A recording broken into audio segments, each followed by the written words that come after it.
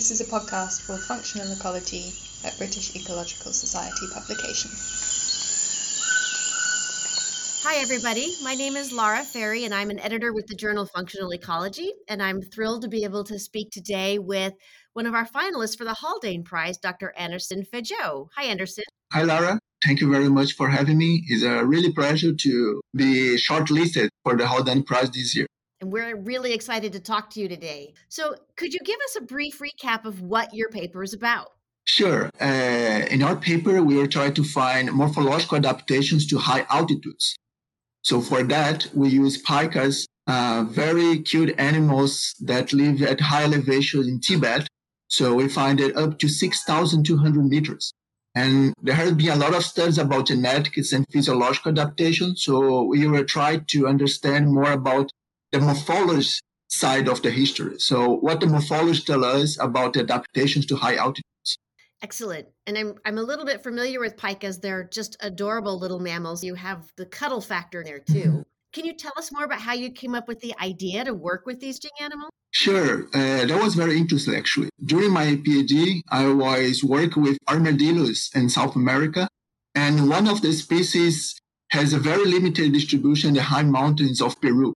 So because we know very little about it, and they have a very interesting and unique skull, so I got interested in how maybe the high adaptation could shape that morphology.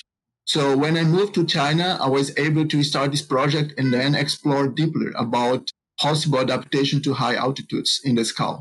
Interesting. And you're now at the Institute of Zoology in the Chinese Academy of Science, or a postdoc. Yeah, exactly, in Beijing. So that sounds incredibly fascinating. And that leads me to wonder, you just described a really interesting path from Brazil to China. How did you get involved in this kind of work? What's your sort of history in getting into science? Well, through my career, I have been mostly studying neotropical mammals, so on South America, Latin America. And after I finished my PhD in 2017, I was looking for opportunities to explore mammals from other areas. So when I got this opportunity to move to China, and then I was so excited because I was able to learn more about the totally different groups and different pressures in different environments. So that's what got me here. Very interesting. And so what's next for you, Anderson? What do you think will be next on the horizon? Future projects or destinations? Well, so far, I'm trying to learn more about the adaptation to high altitudes, but now targeting mountains in other areas of the world. So in the Andes in South America and Africa. Before the pandemic, I was collecting data for other mammals, but I have to stop now. But I'm very hope this year I can resume my activities to collect more data and see how those animals live in mountain areas in other worlds respond, if similar or not, to what I found in Asia.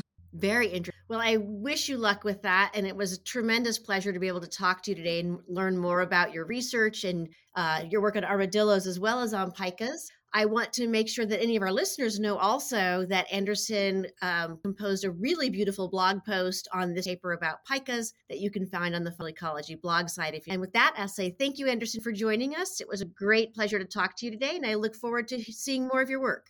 Thank you very much, Lara. It was a pleasure for me to talk more about your paper, and I hope our listeners like as well. Great. Thank you.